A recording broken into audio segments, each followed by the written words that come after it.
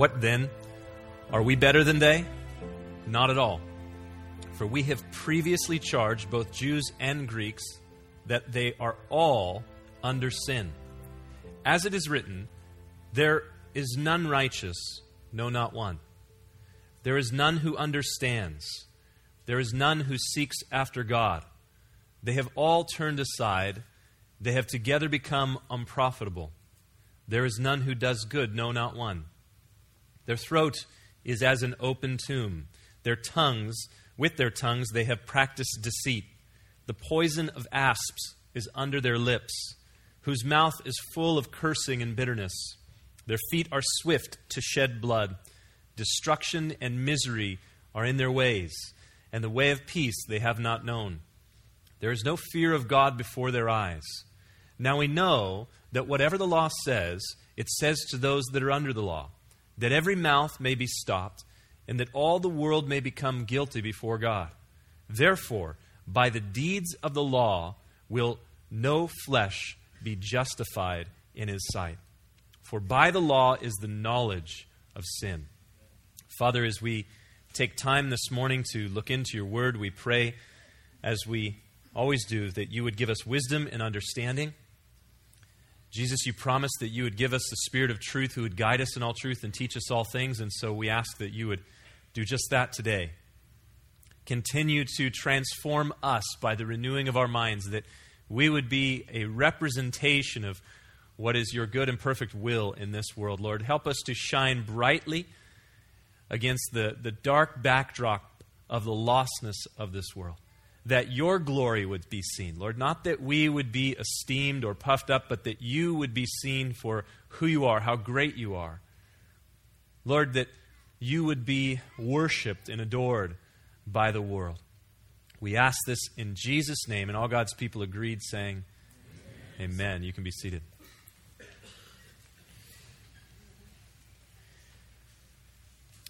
It is an unfortunate reality in a fallen world that evil runs rampant.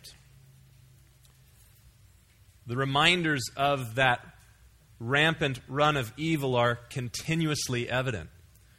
Sadly, there have been many mornings in my life, and perhaps you can relate to this, many mornings since Tuesday, September 11th, 2001, where I've woken up almost expecting to turn on the news to find out that something terrible has happened in the world. Now, there are always terrible things happening because of the run of evil in this world, but there are times when things are apparent to all, where it is so very clear that evil runs continuously rampant. And so this last Friday morning was just one of those mornings, unfortunately.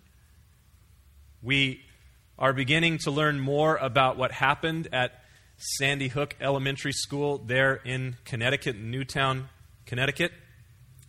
And I don't know about you, but I feel that I already know more than I want to know about what happened there. Terrible, terrible event that took place on Friday morning. Wicked tragedies such as this one are all the more difficult when the crime is against children. And this was almost completely against children. And then it is even more difficult when you actually have children or grandchildren that are somewhere in that same age range, that it affects you at a deep level when you see the things that happen. It boggles my mind that anyone would argue against the existence of evil.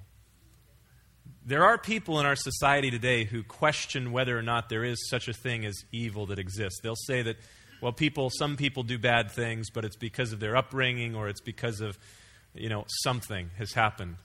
The reality is that this reveals that there is evil. It brings evil to the forefront. Such circumstances reveal even that not only is there evil, but it reveals that we are hardwired towards justice. Because when we see something like this that has taken place, we desire that there would be justice. We were created in the image of God, and we have been imprinted with a desire for justice when we see things like what took place. We are filled with a righteous anger when these sort of things happen, when we see devastating evil in our world. We find ourselves agreeing with the Apostle Paul in the last words of verse 8 of Romans chapter 3, a verse that we finished with last week. Just look at the last few words of that verse. It says there, their condemnation is just. Another way of reading that is their damnation is just. It's right. And so those that commit such abominable acts deserve damnation. I mean, there's a part in our hearts that recognizes that. Because, as I said, we've been imprinted with a desire for justice. Justice is justly deserved when we see something like this. Now, my first thought Friday, as I began to read some of the reports that were coming out, I started thinking to myself, anyone who commits such an act like this, especially upon a child, is a coward. Someone that would do something like this. And I uttered those words to Pastor Josh. I was working on something in one of the offices here, and he came in and, hey, what's going on? And I told him that, and he said, it reminds me of Revelation chapter 21, verse 8. Would you turn there just briefly? Revelation 21, last book of the Bible. You can turn there as if you're an authority on Scripture. Revelation 21. Revelation is just that. It is the revelation of Jesus Christ. It's the revealing of Christ at His second coming. This is yet future. This has not come to pass. At least that's what we believe here. Revelation chapter 21, verse 8. It says there, but the cowardly, unbelieving, abominable, murderers, sexually immoral, sorcerers, idolaters, and all liars, they shall have their part in the lake which burns with fire and brimstone, which is the second death. That is the justly deserved destiny. The justly deserved destiny of the wicked. This is what John, as he reveals the revelation of what is to come, and he sees what is described by the Scriptures as the second death, where death and hell are cast into this lake that burns with fire. It's some amazing word pictures there. He's just trying to describe what it is that he sees, as that was he is instructed to do, write what you see and what you hear. And so he sees this and he says, this is what I saw. It was a lake that burns with fire.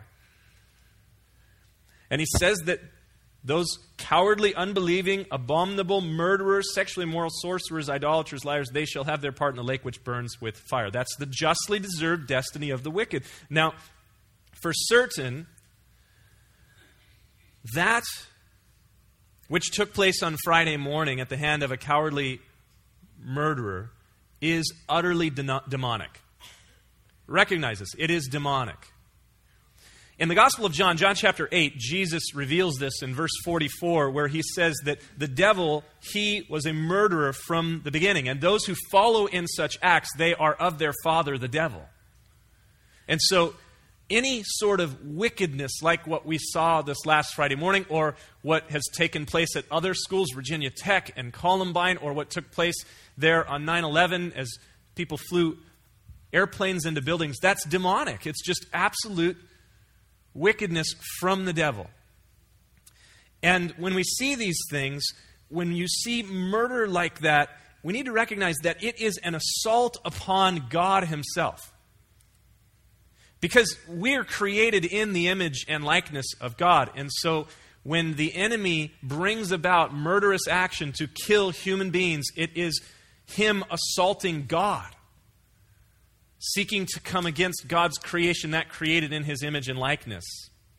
This is exactly what is revealed in Genesis chapter 9, verse 6. Whoever sheds man's blood, by man his blood shall be shed. For in the image of God He made man. So we are created in the image of God, and murder is an assault on God Himself.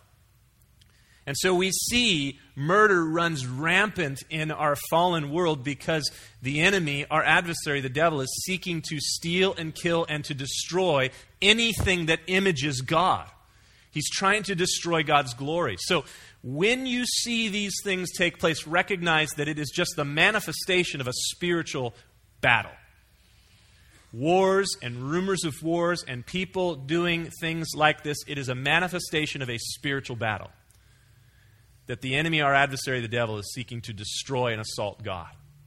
And he does so by seeking to destroy the pinnacle of God's creation, man created in God's image.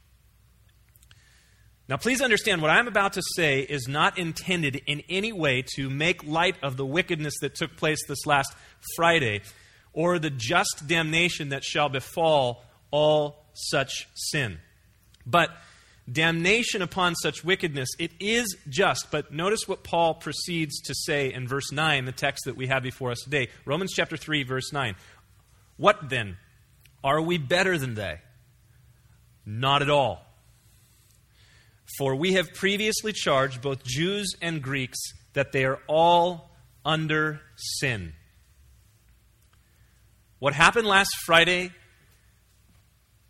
it is an example of what happens when a fallen, evil world is allowed to move forward unrestrained. It reveals evil. We see evil very clearly manifested there in what took place in Connecticut. But what we're seeing there is just the fallen heart of humanity, the fallen heart of man, allowed to move forward unrestrained. And so the murderous deed that has brought grief upon our entire nation, and what is to be a joyful season, this is to be a time of great joy and rejoicing as we're celebrating the Advent, the first coming of Christ the King. And now, as a nation, there's a wound upon our nation as a whole, most specifically in that state and in that county where it took place in Connecticut, that has brought just terrible grief. But it is the result of the sinful heart. What took place is the unrestrained manifestation of the fallen, sinful heart. And when an individual is unrestrained, they are capable of unbelievable, unimaginable evil. And we have history to bear this out. We can look back and see what man can formulate when he's unrestrained. Probably the most clear picture of unrestrained evil is what took place in the Second World War. And when we look at what happened in Western Europe, predominantly there in Germany and in Poland, at the hands of a man who he had the same evil, wicked heart that all humanity does, but in some way he was unrestrained by conscience or by law. And because of the position that he held, he had the ability to dictate what law should be. And so there was a rewriting of law. And so as a result, there was no restraining influence. And you see what takes place when an individual is unrestrained. When an individual is unrestrained, when their conscience has been seared as with a hot iron, when they've been unhinged for moral responsibility, they no longer have the law of God upon them, they are lawless. This is the result. This is what happens in a fallen world when you have fallen individuals because of a sinful, wicked heart, and they're unrestrained. The conscience is gone. It doesn't tell them, no, don't do that any longer, because they have warred against their conscience continually. It's become seared as with a hot iron. And then we, in our own nation, and these are contributing factors. I'm not going to blame this entirely on this, but just contributing factors is that we live in a nation where we have instructed people to believe that there is no God, that there is no moral lawgiver, that they just evolve from nothing and will go to nothing. And so there's no moral influence upon them to say, thou shalt not. And so we see the results. We've sown to the wind and we're reaping it as a people. Now, when we consider that in the context of what is asked here, what then, are we better than they, by Paul? We need to recognize that you and I, if unrestrained, this is exactly what we might do. Because every one of us are capable of this kind of wickedness when there's no conscience holding it back, restraining it. When we allow ourselves to walk in lawlessness, we are all capable of this. Now, we have a hard time believing that. Because when you see something like this, you just can't imagine ever that even crossing your mind. But again, you have a conscience that God has given to you. It hasn't been seared with a hot iron. You have the law of God given to you upon your heart as you're born again. God's placed His law on your heart. So you have this influence of God's law and a recognition, thou shalt not. But if those weren't there, we are capable of unimaginable evil.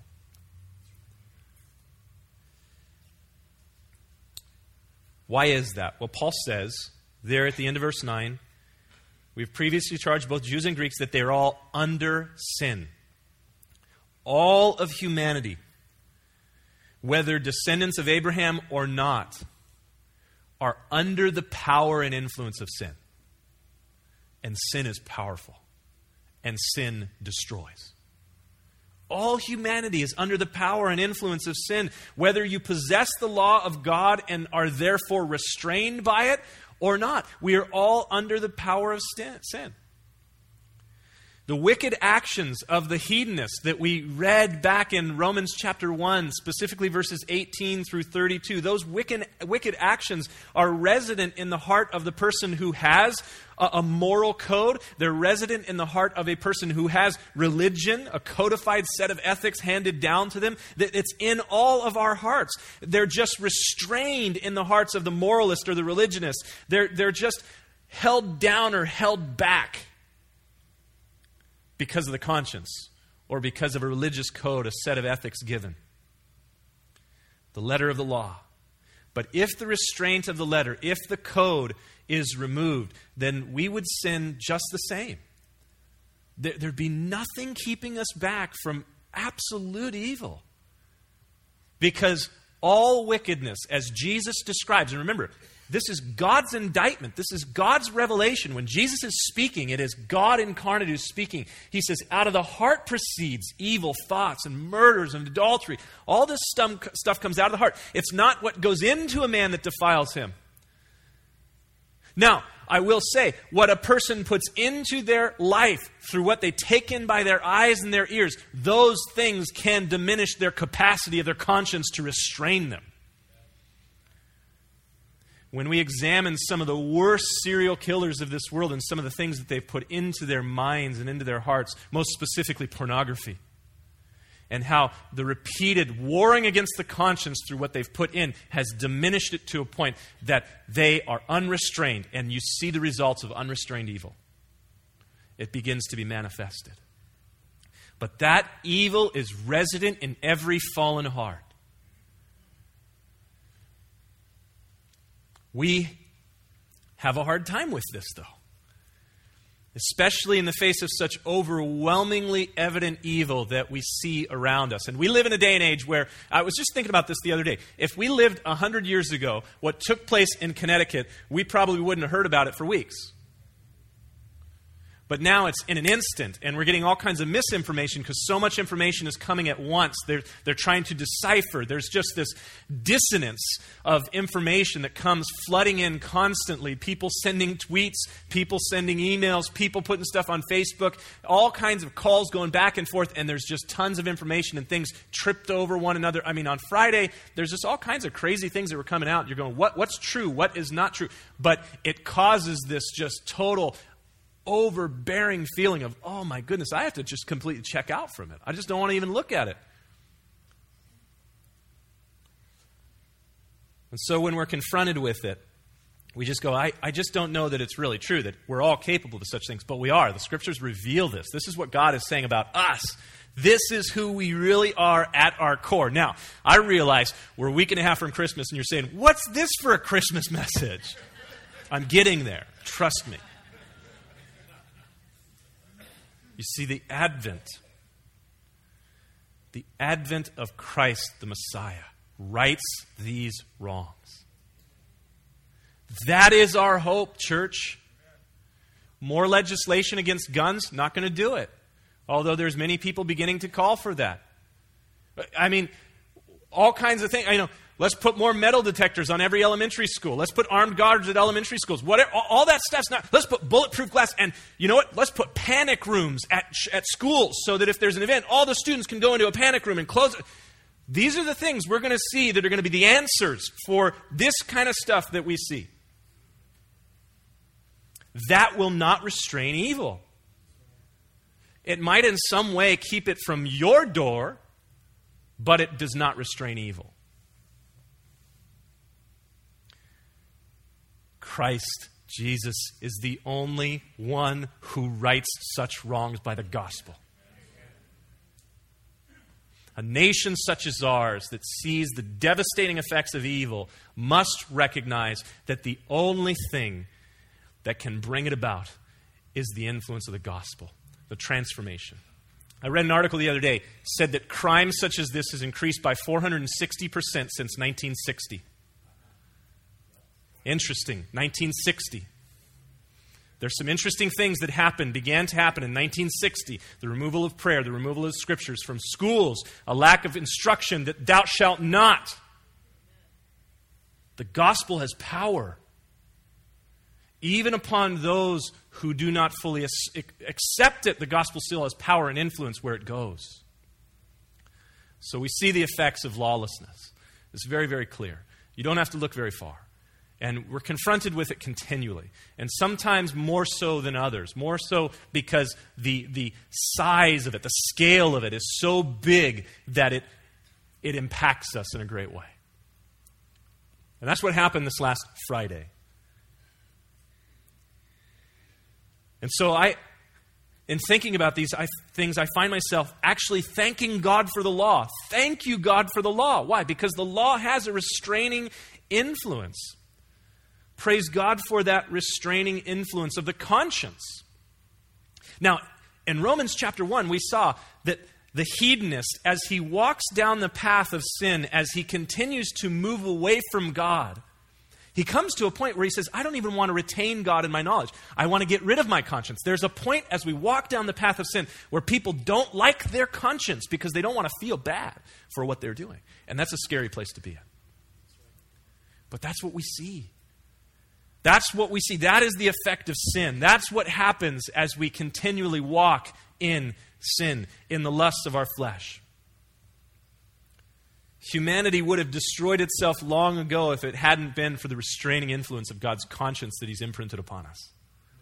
We'd be gone. We'd be toast long ago. Extinct. If it weren't for the restraining influence of the conscience. And God's law spoken in. Now, although we may have a hard time admitting the depths of the wickedness resident in our own hearts, the Scriptures reveal it as a reality. And that's what Paul focuses on here in verses 10 through 18 of Romans chapter 3. He takes us back to the Old Testament, the revelation of God for supporting proof. And he references a number of different passages, mostly from the Psalms. One or two from the prophets, from Jeremiah. And so he says, as it is written, there is none righteous, no, not one. There is none who understands, there is none who seeks after God. They have all turned aside, they have together become unprofitable. There is none who does good, no, not one. Now again, does our culture believe this? No, our culture kicks against this, says that's just not truth. But this is God's indictment. This is God's revelation. He's saying, this is my evaluation of humanity as I look at humanity in their fallen state, because they're so fallen they can't even recognize the depths of the depravity of their own heart. Jeremiah says in Jeremiah chapter 17, verse 9, the heart of man is desperately wicked. Who can know it? God is the one who knows it, because verse 10 says He searches the heart. So God knows the depths of the wickedness of our hearts in a way that even we don't understand. Now, one of the amazing things that God does, because He's transforming us by the renewing of our minds, those who have come to Christ, as we're going to see in this very book, the book of Romans, those who have come to Christ, they're not instantly made perfect. I mean, how many would like that if that were true? That'd be great. But it's just not true. And we know that we're not instantly made perfect, but God is transforming us by the renewing of our minds.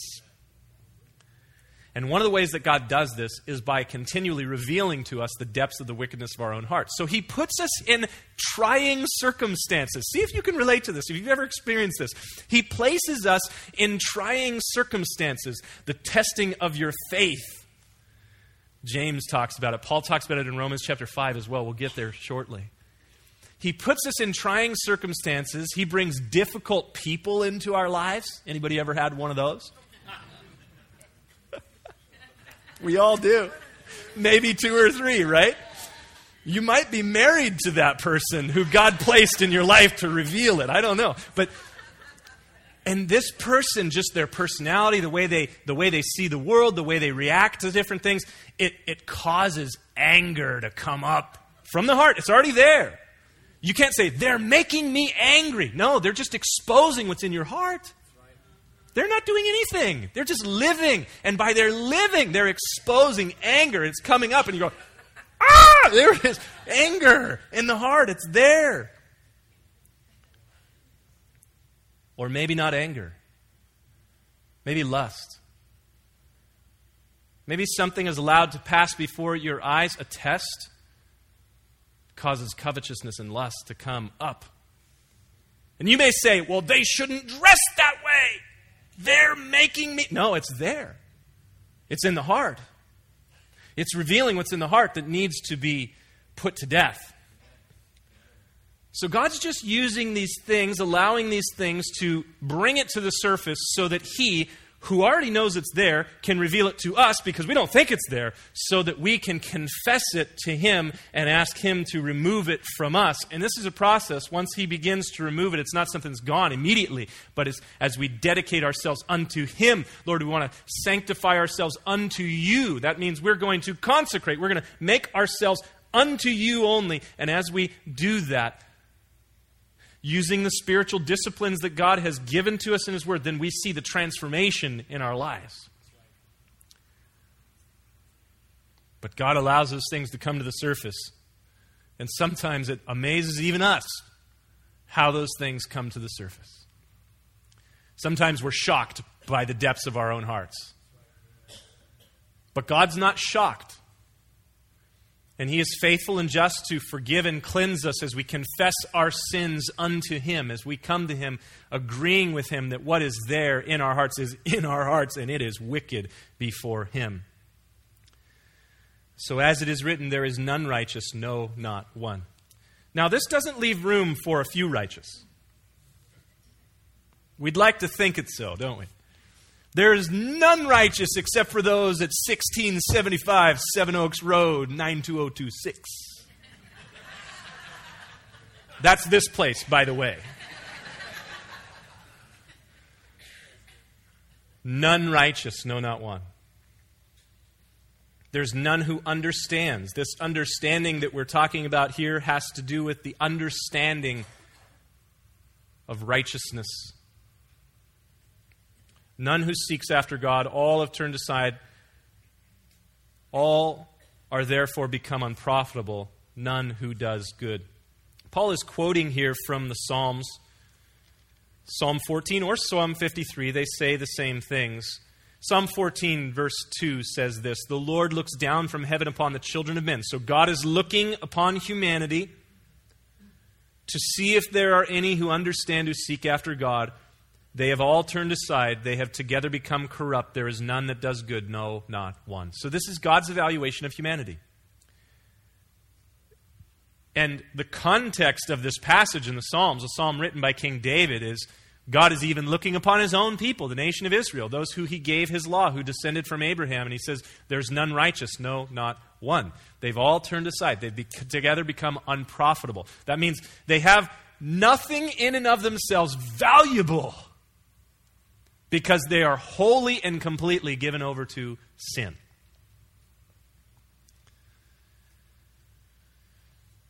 No one is innocent.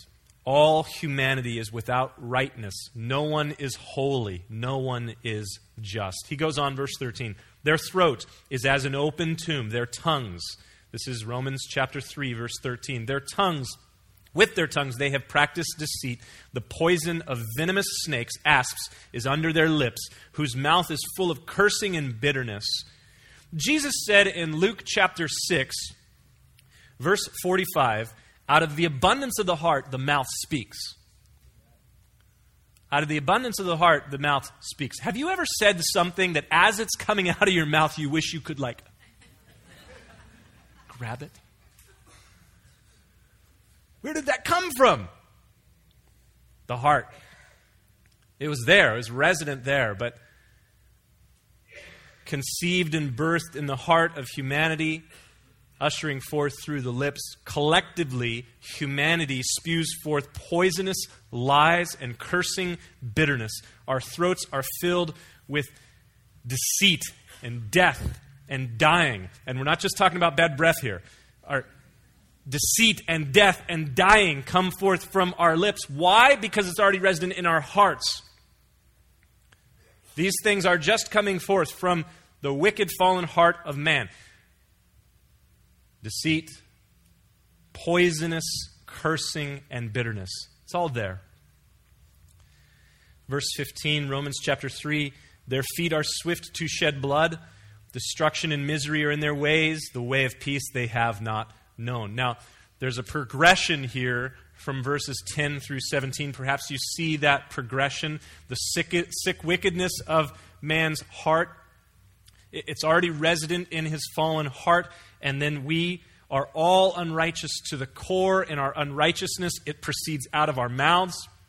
We conceive these things in our hearts and our thoughts, and they come forth from our mouths, and then we begin to act according to these things. We begin to walk in this. Their feet are swift to shed blood. We are quick to run after evil, to pursue it. And if unrestrained, that's exactly what we'll do. I mean, every one of us, well, hopefully I'm not the only one, but every one of us have had this thought where someone is saying or doing or whatever in our presence, and in our minds we have this thought, I'd love to just cold cock you right now. Has it ever crossed your mind? Come on, please tell me I'm not your pastor, the only one. Okay. Someone just saying something just like, your mouth needs to be stopped, and I'm going to stop it. And if it wasn't for the restraining influence of the conscience or the law, like, no, that's going to get me into some trouble, I won't do that. Just, okay, 1, 2, 3, 4, 5, 6, 7, 8, 9, 10. Count to 10. Incorporate the theology of Thumper. If you don't have nothing nice to say, don't say anything at all. Come on, Bambi. So, we have these certain stop signs, if you will. Sometimes we treat them like yield signs. We kind of do the rolling California stuff. But if unrestrained, this would be our response. I mean, could you imagine if you had no restraint? I don't know if you've ever met that kind of person who just says what comes to their mind. It's amazing. They're normally from back east like New York, but they...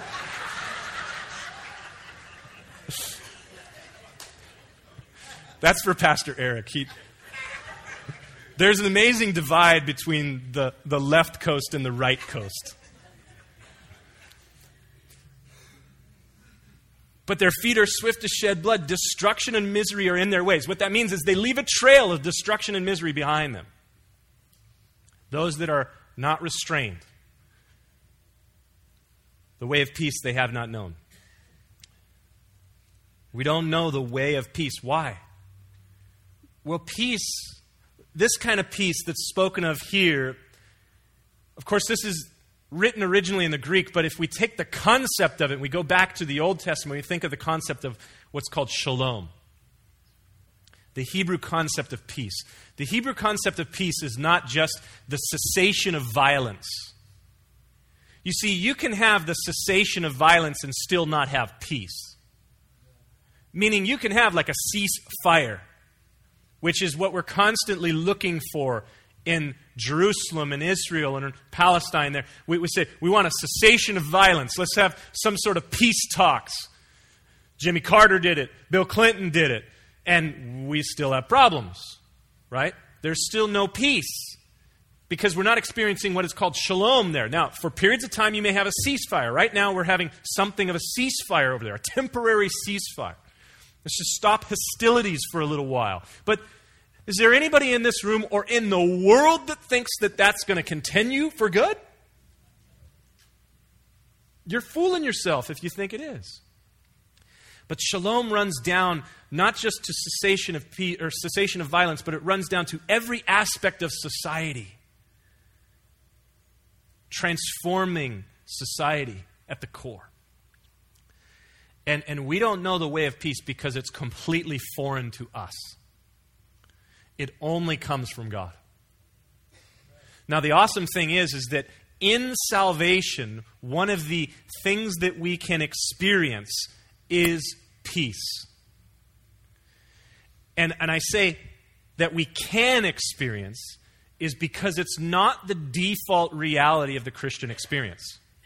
How so? Well, in the Gospel of John, John chapter 16, Jesus says, in the world you will have much trouble. In the same passage, he says, in me you might have peace. He is the source of peace, and we can experience this peace only in him. And so what our world is longing for and looking for, this shalom, which we'll talk about more when we get into the new year, because we're going to describe some of it in other passages of Scripture. But this peace that our world is longing for and looking for, the only source of it is Jesus Christ. The only place where it's found is in him. So whether they want to verbalize it or not, or whether they agree with it or not, the reality is the only place where it is found is in Jesus. And the church is to be the visible representation of this peace. It's to be seen in us. So we're going to be looking at this when we get into some of the other passages of Romans to say, is it evident in us, and how can it be evident in us if it's not evident in us? Because we want this peace of God to be evident in us, because what an awesome witness to a world that's longing for it. Revealing that it's only found in him. Now, the way of peace they have not known. Why is that? Verse 18, I think, is an answer. There is no fear of God before their eyes. The way of peace is not known because there is no reverence, there's no fear of God before their eyes. Now, one of the ways that we like to diminish the severity of the power of God is by changing the definition of the fear of God to just being like, we revere him, we honor him. That is true. We should honor him. But at the same time, we should flat fear him. We should flat fear him. Why? He has the power not only to destroy our body, but our soul in hell eternally. Now, he is merciful and he is gracious. But he has power that is awesome. So we should rightly fear him for who he is. Now, a great illustration of this kind of fear, this reverential fear for his power, is one that Pastor Richard used many years ago. And I just think it's a great illustration that reveals this. Imagine you have a young high school couple, and mom and dad are gone from the girlfriend's house, and they're over there, and they begin to do some things they shouldn't be doing. It's dark, and then the lights of dad's car brush across the window. That feeling in the guy's heart, that's fear.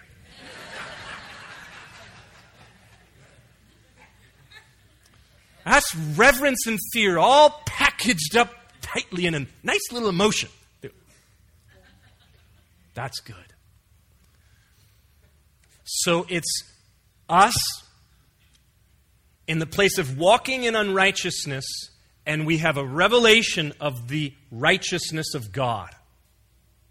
We see the lights of who he is, and it should cause in us an awesome fear for who he is.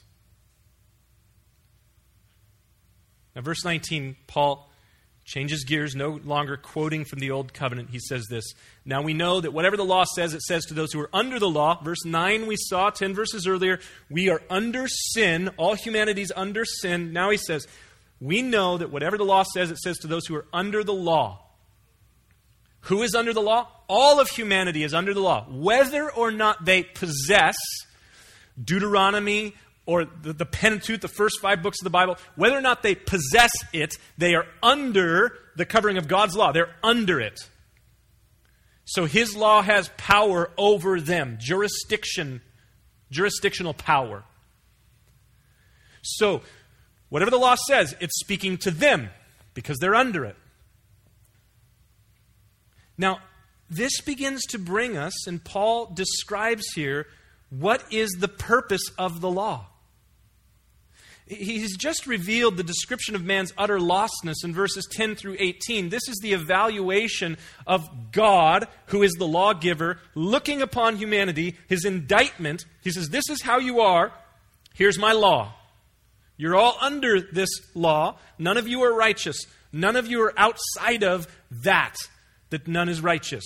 And so now he speaks of the purpose of it. The law speaks to those who are under the law. All humanity is under the law. Therefore, the law has a word for us. It has a word for humanity. And the word is this: there is none righteous. Now, the law is good. Romans chapter 7, verse 12 says the law is holy, just, and good. So it exposes, it reveals righteousness. And when you see righteousness on display, then in contrast to that, it shows us unrighteousness. Make sense? So here's the law. It's holy, just, and good. And when the law is put forth, here's the law and here's us, we see that we are not holy, just, and good. At all. None righteous, no, not one.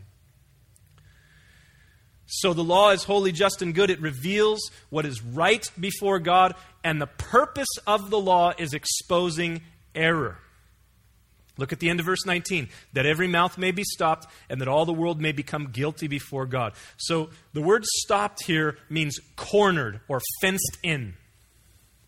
So it's as if you're giving forth your excuses. The devil made me do it. It was my upbringing, my parents. Society. It was evil. It was bad. And God says, here's my law. And all of a sudden, silence. Every mouth may be stopped and everyone will become guilty before God. So the law was given to stop our excuses and reveal our guilt before a holy God. Therefore, he says, verse 20, by the deeds of the law shall no flesh be justified in his sight. So the law was given to expose sin. It cannot make you righteous. See, the law did not fail in Israel. Israel failed to understand what the law was intended for. And they started to take the law and say, well, if we just follow this one and this one and this one and this one, we're going to be okay. But those ones that we have a hard time following, we just don't talk about those so much. But we do these ones and this one and this one and this one, and we're okay.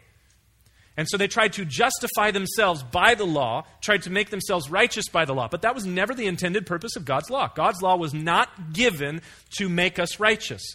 It was given to expose righteousness, and by exposing righteousness, reveal error.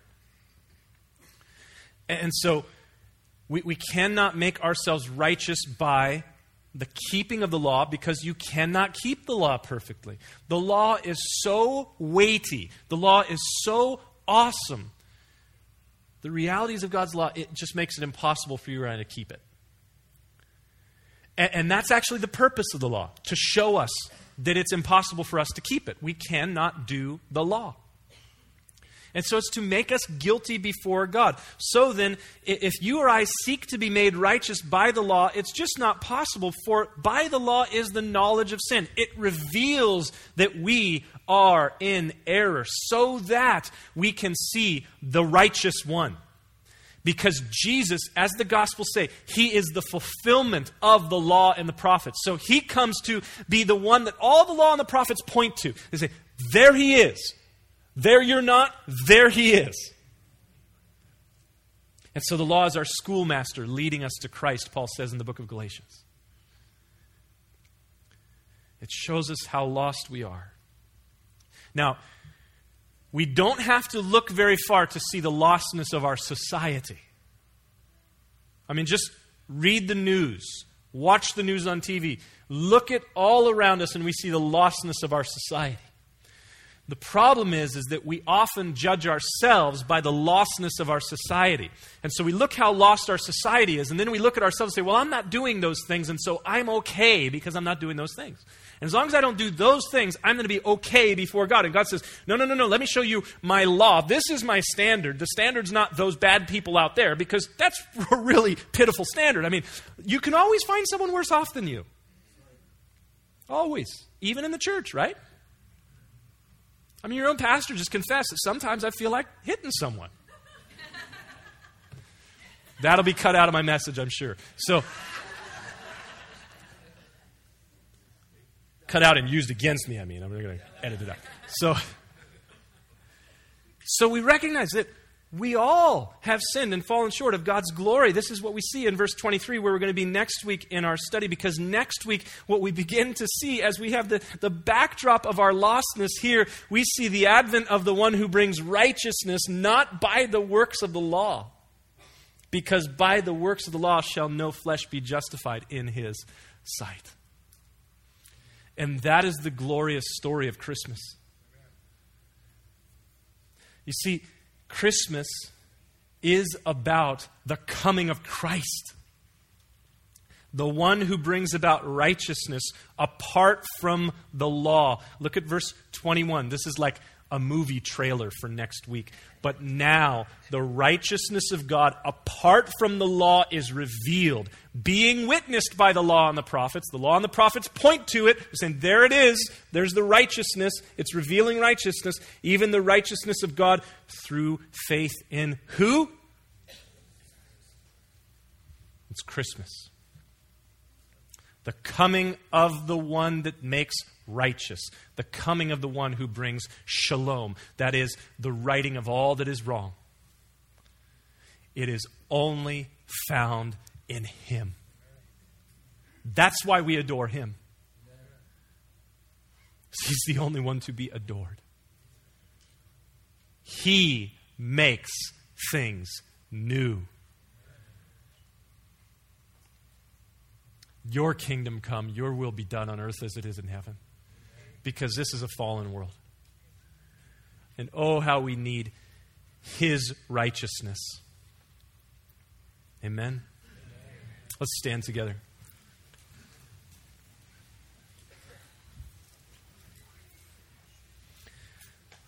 Father, thank you for your word, which is living and powerful and sharper than any two-edged sword. Lord, we thank you that in the midst of terrible, terrible tragedy, you remain on the throne. And what we see in our world heightens the expectation of your second coming. What we see happening in our world, it lifts up the reality that what is needed is your good news, the gospel. So God, give us a passion for the gospel. Give us a passion, especially this week and next, as we are preparing to celebrate your first coming, your advent. Give us a passion to share the realities of the gospel, that your coming as the King of Kings, the Prince of Peace, the Prince of Shalom, your coming ushers in what the law could never do, because the law was only intended to reveal sin. So God, give us a passion for the gospel. Give us a desire to share it with others. Because, Lord, you have given to us the only thing that is a cure for sin. Work in us that which is good to your glory, we pray. In Jesus' name, amen.